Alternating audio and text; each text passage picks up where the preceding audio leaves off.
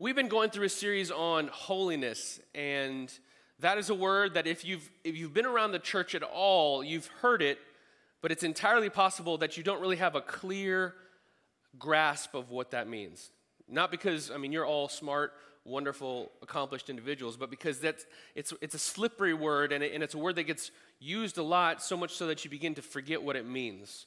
And so over the last few weeks, we've been talking about how God is holy, how he is separate from his creation, right? We've got creation, we've got the stars, we've got space, we've got planets, we've got our what exists on the earth, all of the flora and the fauna, the animals, the plants. And then we've got God, and he is absolutely distinct from everything else that he made. He is holy in that respect. But not only is he holy in the respect that he's separate, he's also greater than everything else in terms of worthy of honor. You know, we talk about how we won't go there. But suffice it to say that God he's worthy of honor. He is the greatest King of kings and Lord of lords. He's the most powerful. He's the smartest. He's the wisest. He's also the most loving and patient and kind. And there are so many reasons why God is greater. And that greatness, we can sum it up and say that he is holy. And so we've been talking about what that looks like. And as we think about that, my hope is that you begin to see that the reality of God's holiness is a bit like a high mountain.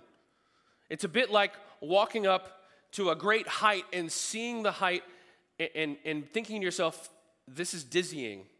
I remember when I was a youth pastor, we went to this conference in Chicago, and I did all the things that you should do in Chicago. I ate a terrible deep dish pizza. It's not, whatever it is, it wasn't pizza. If you disagree with me, that's fine.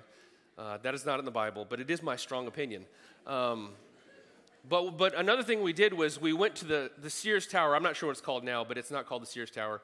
But I remember walking up, and it's tall. And not like, he's a tall guy. It's tall like you look up and you almost can't see the sky for how high it goes. And I remember us going into the elevator, and we've all been in elevators where it's like ding, and you have the music going and the awkward silence or weird conversation with the stranger next to you. But this one, it had the room, or not the room, the levels that you were going up. And it would go like 1, 2, 3, 4, 5, 6. And it started to do this, and you're beginning to freak out because it is dizzyingly tall. And it's not even the biggest building in the world. And when you come up to it, or you look out from the top of it, you realize this is worthy of some respect. They've got these rooms, or these windows, I'm not sure what you call them, terror cubes, where you have glass on the bottom, top, and in the front. So, logically speaking, you can step out and live. But everything in my, this part of my brain that's just kind of instinctual is like, don't do that, Eddie. That's stupid. You can see the cars. You're going to be hit by the cars. You're going to become one with the cars. But there's something about heights and things like that demand respect. And I joke about these things, but my hope is that as we've begun to talk about holiness, that we've begun to think about the fact that God is a person, a being who demands respect, who deserves respect. And as we think about the fact that he deserves respect, I want to ask an honest question. How is it possible for us to even begin to approach him? And I think that we can struggle with that question because we live in a very casual society. I talked about this last week, and we're casual people, and casual is not necessarily a bad thing. But when casual comes into irreverence or dishonoring, the Bible gives us a picture of what that looks like, and it's a little scary. There are a number of individuals who are affected by their casualness towards God. The word says, I said in last week, I quoted it, but in Hebrews 12:29, it says that God is a consuming fire. It's quoting Deuteronomy, which was talking about idolatry, how he's a jealous God and he's a consuming fire. And I talked about last week how there were some individuals who approached God with a kind of casualness that resulted in their immediate death. We had Nadab and Abihu, these two brothers who thought to themselves, we're going to have our own worship service. We're going to frame it how we want to do it. And they walked in and began to light some fires that God had not prescribed in ways that God had not prescribed. And he struck them dead because they were being casual and irreverent. They had not respected the holiness of God. There's Uzzah, we talked about, who they were carrying the Ark of the Covenant, the presence of God, victoriously back from their enemies, and they were celebrating, but they had not been carrying the Ark in the way that God had prescribed. Rather than carrying it on their shoulders with poles, it was being pulled by a cart and some ox, and it jostled, and as it started to fall over, if you could imagine one of the holiest of holy things falling over, one of the guys did something he thought was absolutely logical and tried to grab it. But he was struck dead because he was being casual. And God's holiness was more important than the integrity of that box itself. The box was not the point. God's holiness was. In the New Testament, we have Ananias and Sapphira. They're realtors. They're selling properties. And they come to the table. We're going to give this money to the church. This is all the money from our sale. We just sold our rental property in Ashburn, and this is all of it. But it wasn't all of it. They had lied. And because they had lied and tried to present something that was false, God struck them dead. Last week we saw that in Leviticus, God's holiness demanded a high price. It demanded death, and it demanded that the high priest himself, before he intercede on behalf of the people, he had to have a sacrifice on his behalf. All of this had to be done in order for unholy people to approach a holy God and live. So for you and me, I really want you to wrestle with this question because it's not theoretical. What does it take for unholy people like you and me to approach a holy God? We're going to stand together as we read Hebrews chapter 7, verses 23 through 28. Will you stand with me? If you're new, this is our practice. We like to read the Word of God out loud together. You can trip over words sometimes. I often do, but it's good to hear your brothers and sisters in Christ reading the Word out loud. Amen? This is Hebrews chapter 7, verses 23 through 28. The former priests were many in number because they were prevented by death from continuing in office. But he holds his priesthood permanently because he continues forever. Consequently, he is able to save to the uttermost those who draw near to God through him, since he always lives to make intercession for them. For it was indeed fitting that we should have such a high priest, holy, innocent, unstained, separated from sinners, and exalted above the heavens. He has no need, like those high priests, to offer sacrifices daily, first for his own sins, and then for those of the people, since he did this once for all when he offered up himself. For the law appoints men in their weakness as high priests, but the word of the oath, which came later than the law, appoints a son who has been made perfect forever. This is the word of the Lord to us. Let's pray. Heavenly Father, we do come and approach you.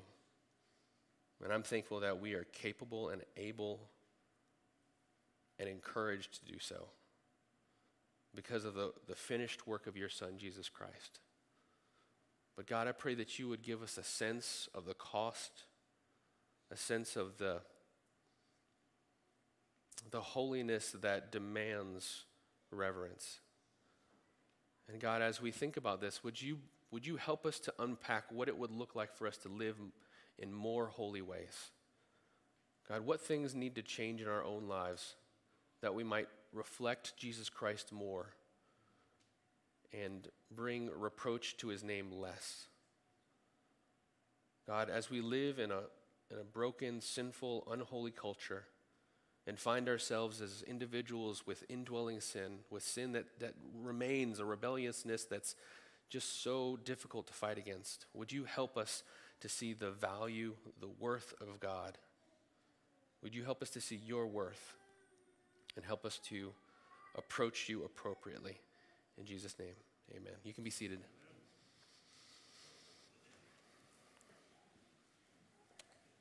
I'll start out with the good news. We can approach God through Jesus, the better high priest and the better sacrifice. Now, I touched on this last week, but it bears repeating.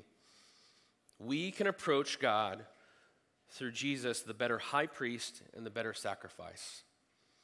I want us to think about the problem with the priests. That's the first thing that we'll talk about. I want to talk about the problem with bulls and goats, of which there are many, but we're going to talk about a few specific things. And then the promise of Jesus Christ. The problem with the priests, the problem with bulls and goats, and the promise of Jesus. You know, there were two problems that existed as God had instituted the priesthood. And he lays them out pretty clearly in this little section. The writer of Hebrews is throughout the book of Hebrews comparing Jesus to everything else. He compares him to angels. He compares him to the high priests. He compares him to kings. And he encourages us in saying that Jesus is better, and he does that by showing how these other things are inferior. And so in verse 23, he says, the former priests, talking about the Levitical priests that we talked about last week, those men who were from the tribe of Levi, who served in the temple, those individuals who stood before God on behalf of the people, they were many in number because they were prevented by death from continuing in office. They died, and that's problematic. That's problematic. Death limited their ministry. Their effectiveness was limited by the fact that they were under the curse of sin and death. Ultimately, they couldn't save because they too needed a Savior. You really wouldn't want to call the fire department and have them show up and say, hey, do you have any water? Like, no, you're the fire department. You're coming to save me. And they're like, oh, yeah, totally. Hold on, let me make a phone call. And they call you, and they're like, hey, and you pick up the phone. Yeah? Can you help me? No, I called you. It's never good when you have a Savior that needs saving. Which leads us to problem number 2. They were sinful. Verse 27 says this. It says that he, talking about Jesus, has no need, like those high priests, to offer sacrifices daily, first for his own sins and then for the sins of the people. What he was saying was these high priests who were intended to stand before God couldn't even begin to do that until they had their own sins dealt with. I mean, think about this. They were chosen just by having been born into this family, but they couldn't even do their job until God had done something for them. And at this point, if we're paying attention, I think God was trying to give them a message that even at this beginning part of this nation of Israel, that they needed God. Even the human solution that God instituted, really depended upon God at the base of it. God was the one who was going to deal with the priest's sins before they could even begin to do the work that God had called them to do. You know, if you're shipwrecked in the middle of the ocean and you begin to drown, you're treading water and your nose is coming up here and you begin to go down into the water, what you don't want to see is another person who's drowning and flailing, trying to come over and sort of help you. Because it's very likely they will pull you down with them. They needed a Savior because they were also sinful. In the history of the priests of the Old Testament, all the priests were sinners, and many were very wicked, often doing the opposite of serving as advocates for the people. And so there was this history in the Old Testament of God instituting a means by which he could relate to the people of God, and yet it was always had sin and brokenness creeping into it. They would offer sacrifices, and at the Day of Atonement, there'd be a sort of reset that I talked about. If you weren't here last week, there was this Day of Atonement every year where the high priest would go and he would offer one sacrifice on behalf of the people of God, paying for their sins by its death, and then he would confess the sins of the people on this other goat, and they would chase that goat away. And these two sacrifices, one was intended to show God appeasing his own wrath through the death of that animal, and the other was God taking away our sin, taking away all of the record of our disobedience. And it happened every year. And we were talking about this in small group, and someone mentioned that, what didn't happen was there was no encouragement to go and sin no more. Because there was no intrinsic change that happened as a result. It was just, we're going to do the same thing, do the same thing, do the same thing. And if you were to go through the Old Testament, you see that it does seem like they were doing the same thing, but they were being pulled down by the weight of sin. There wasn't as much of a lift from the grace of God. There wasn't as much of a sense that somehow they were making positive steps forward. And in fact, all we really see at the end of the Old Testament is, man, we need a better priesthood. We need a better priesthood. You and I don't think that we struggle with this, and you may not connect necessarily with the idea of a priesthood, but we all have functional saviors that, if we're honest, at the end of the day, we find we have a bitter taste in our mouth, right? Maybe it's a relationship, maybe it's a profession, but it's something that brings us meaning, definition, hope. But then we have these moments in the dark where we're by ourselves, and we look at our life and we realize, this is not doing what I want it to do in my life. This is not bringing the change that I want it to bring. This relationship is not bringing the wholeness that I had expected that it would bring.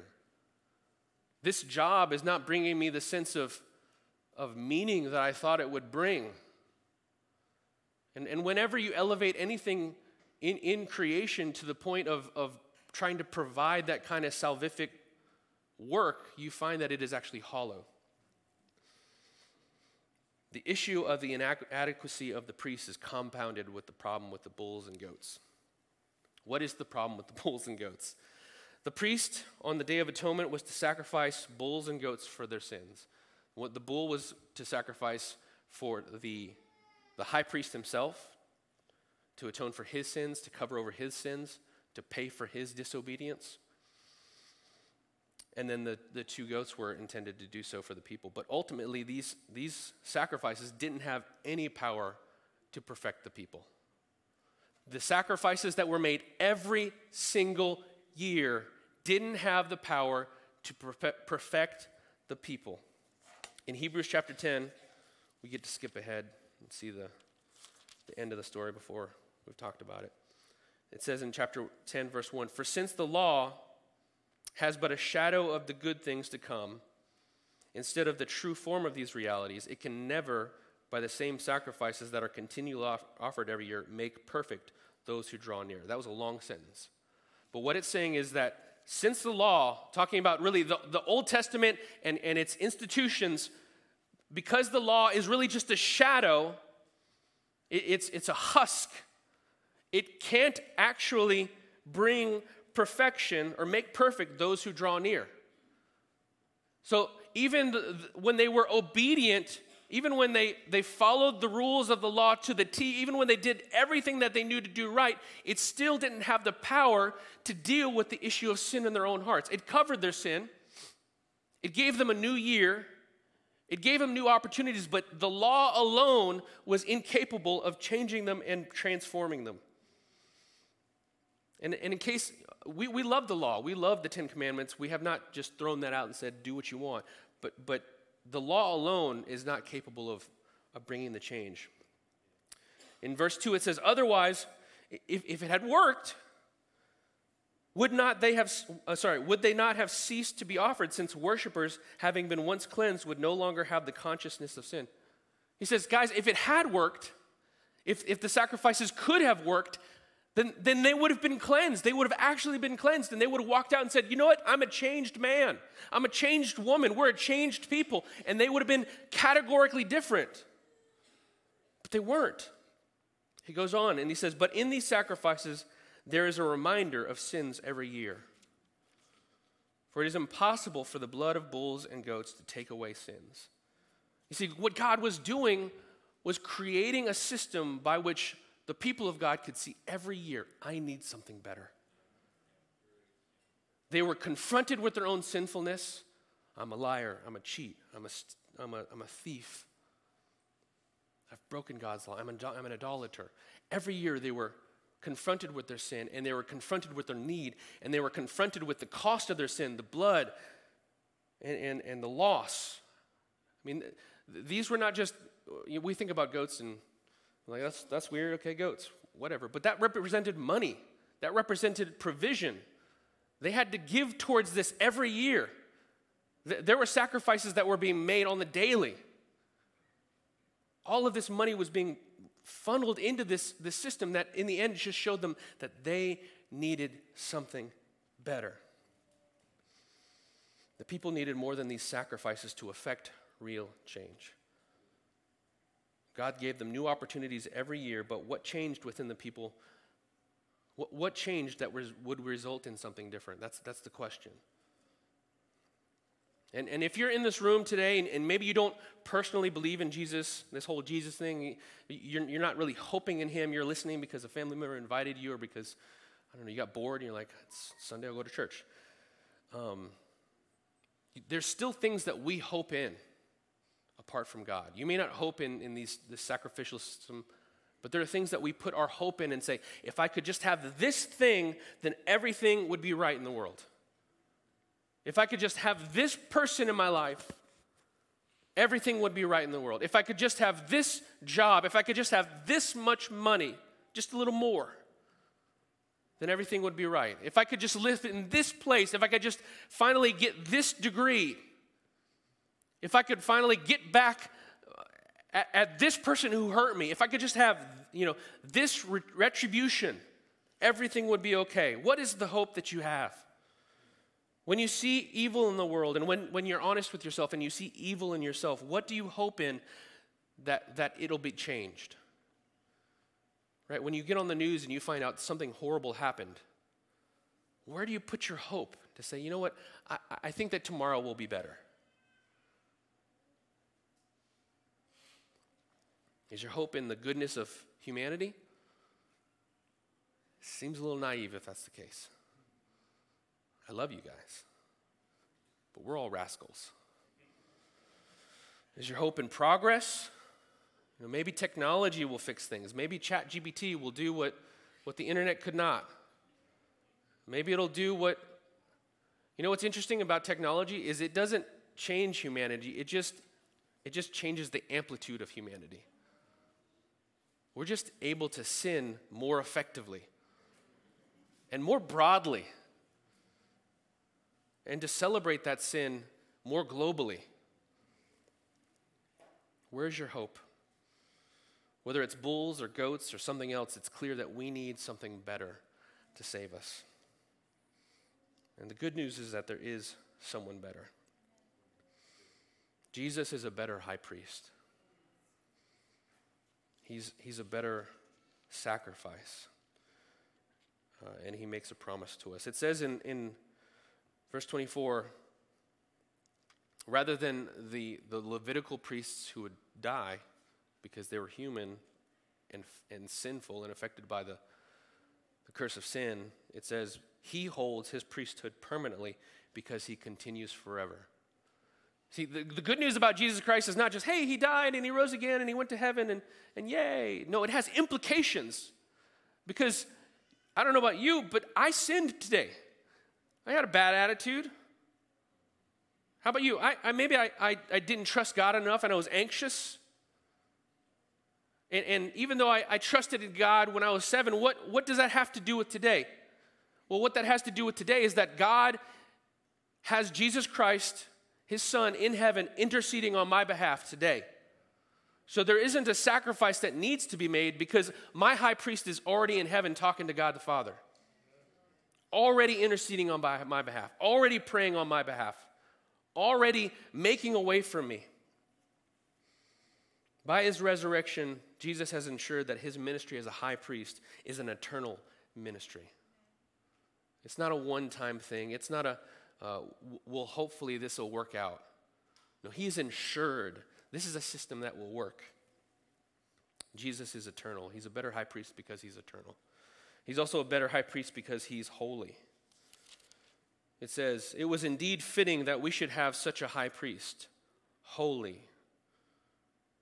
You know, the high priests that had to be sacrificing on their own behalf were not holy.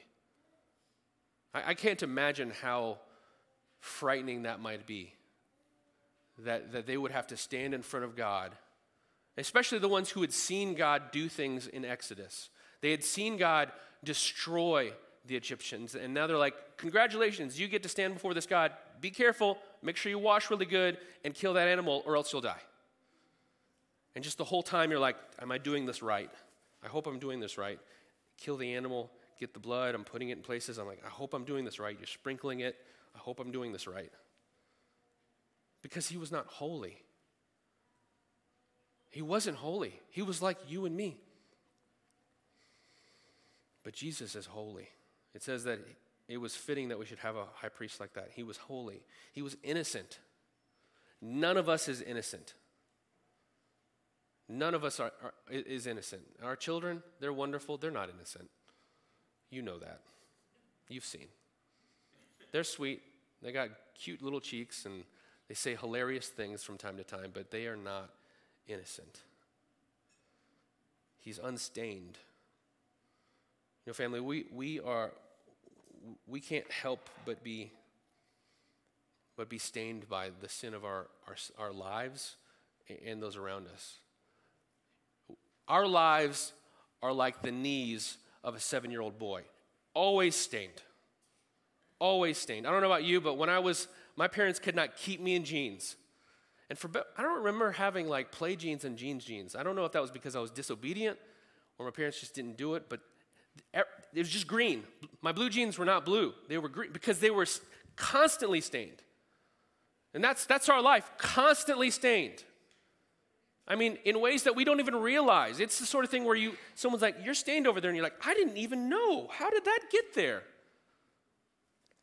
Jesus is unstained by sin. Separated from sinners. Now, that doesn't mean that Jesus wouldn't interact with sinners, because we saw that he was a friend to sinners, that he would eat with sinners and tax collectors. And I'm thankful for that, because I fall into that category. But what that says is there was a separation. You know, there were those people who, maybe you've experienced this, where you get in contact with them and they're really wonderful people to be around, but also they make you a little nervous because you know that they're better than you. I don't mean that in terms of skill. I just mean that in terms of like they are just holier people. And there's a magnetism about them. You want to be around them, but at the same time you're like, but I feel a little shameful when I'm around you. And it's not because they're shaming us. It's just because you can see and feel and sense the holiness that's coming off of their life. That's what it means to be separated from sinners. And he says he's exalted above the heavens. Our high priest is not here on earth. He's not limited by location, but he's in heaven. Jesus is a better high priest because he's eternal and because he's holy. He's also a better sacrifice, and we're going to finish up here. He says in verse 27, he, talking about Jesus, he has no need like those high priests to offer sacrifices daily, first for his own sins and then for those of the people, since he did this once for all when he offered himself up. See, whereas the blood of bulls and goats is supposed to give a picture, Jesus is that picture. Right? If the sacrificial system was a husk, Jesus is the seed. If he's the silhouette, Jesus is the one who steps into the silhouette and helps us to see what it is. He is the substance of what God was trying to do. And his death on the cross, his blood shed, his body broken, his resurrection, all of that, it's greater than the sacrifice because it is a person sacrificed in our place, and it is God sacrificing in our place. So he is infinitely valuable, and his death is worth more than we can imagine. That's why he didn't just die and one guy got saved. But he can save, as it says, to the uttermost. Because his life is infinitely valuable, his sacrifice is absolutely sufficient. I want you to listen to the words of this prolific hymn writer, Isaac Watts. If you've never heard of him, you've heard his songs. It says, "Not all the blood of beasts on Jewish altars slain could give the guilty conscience peace or wash away the stain. But Christ, the heavenly Lamb, takes all our sins away, a sacrifice of nobler name and richer blood than they." See, what Isaac was saying was that the blood of these animals couldn't take away our guilt or wash away the stain. It was only intended to point to the one who could. Jesus takes away our sin. Jesus is a nobler sacrifice. You know, I asked the question, how do we draw near to God? How is it possible for us to draw near to God? I was thinking about this because me and our family, we do these Bible verses in the morning, or we try to. Not every morning. We've got a list that we go through. And we went through James 4, 7, and 8 the other day, and it said this: "Submit yourself therefore to God. Resist the devil, and he'll flee from you. Draw near to God, and he'll draw near to you." And I thought about that, and it's such a simple command that God gives. Draw near to God, and he'll draw near to you. What an amazing promise. But how do we do that with the level of confidence that we won't be struck down? Or how do we do that? Maybe we're not worried about being struck down. Maybe we're worried about being heard.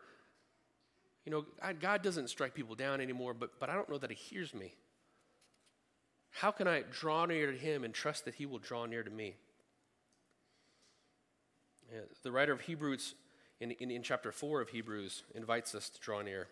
It says in Hebrews 4:16, "Let us with confidence draw near to the throne of grace, that we may receive mercy and find grace to help in time of need." Why can we do this without fear of destruction? Why can we do this with faith that God will see us and meet with us? We can do this because of Jesus. Jesus says of himself in John chapter 14, verse 6, he says, "I am the way, the truth, and the life. No one comes to the Father except what? Through me." We can come to God the Father because we come through Jesus Christ. Today, what are you trusting as granting you access into whatever you think your hope is? What are you trusting in? Are you trusting in your own good efforts? Hey, I know, hey, Pastor Eddy, you're right. I'm a rascal with you, but I'm not like my coworker. He is a jerk. And if you met him, you'd think that I was a saint. And that may be true, but how does that measure up to the holiness of God? Are you trusting in your own, God, I've worked years, I've worked decades, I've sacrificed for my family. I know that you call me to obedience and trusting you, but I just want to let you know that I have worked really hard. I have invested in my career. Are you trusting your career? I just got into this relationship, and things are looking good, and I'm feeling better about myself. I think the things that we're lacking, this person is providing.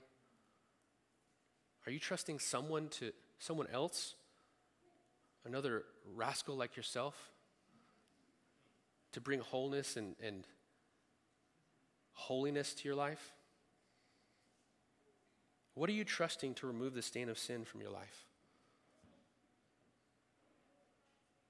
Sin is not a funny thing or a fun thing that we like to talk about, and I don't think it's not a popular, some places you don't even, what is sin? But the reality is we're all affected by it. I'm affected by it. I have sin in my life. I have the stain of sin. And what do we trust to deal with that?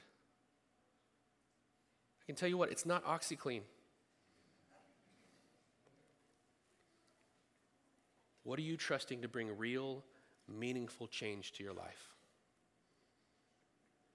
Family, the reality is only Jesus can do it. The good news is that Jesus will do it. Jesus will do it. He's a better high priest. He's a better sacrifice. And he invites us to come to him and allow him to bring us to the Father. Amen? Let's pray. Heavenly Father, we do recognize and remember that we need someone to stand as an advocate for us before you. God, we need someone to stand and stand between us because we ourselves are not holy. We need someone to remove the stain of the evil and the disobedience and the rebellion and the wrong that we've done. We need someone to change our own hearts. God, I thank you that through your Son, Jesus Christ, God becoming man, living on this earth, living a perfect, obedient life, and then dying on the cross as our sacrifice, and then rising again from the dead, that you have made it possible for us to approach you without fear, with reverence, but without fear. If you're in this room and you've never trusted Jesus as your Lord and Savior, and you want to trust him today, would you raise your hand? I want to pray with you.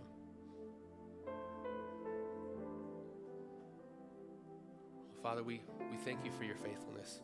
And God, we pray that you would help us to see that your holiness invites us to approach through Jesus. And God, I pray that we would hold Jesus dear in our own hearts. In Jesus' name, amen. Love you, family.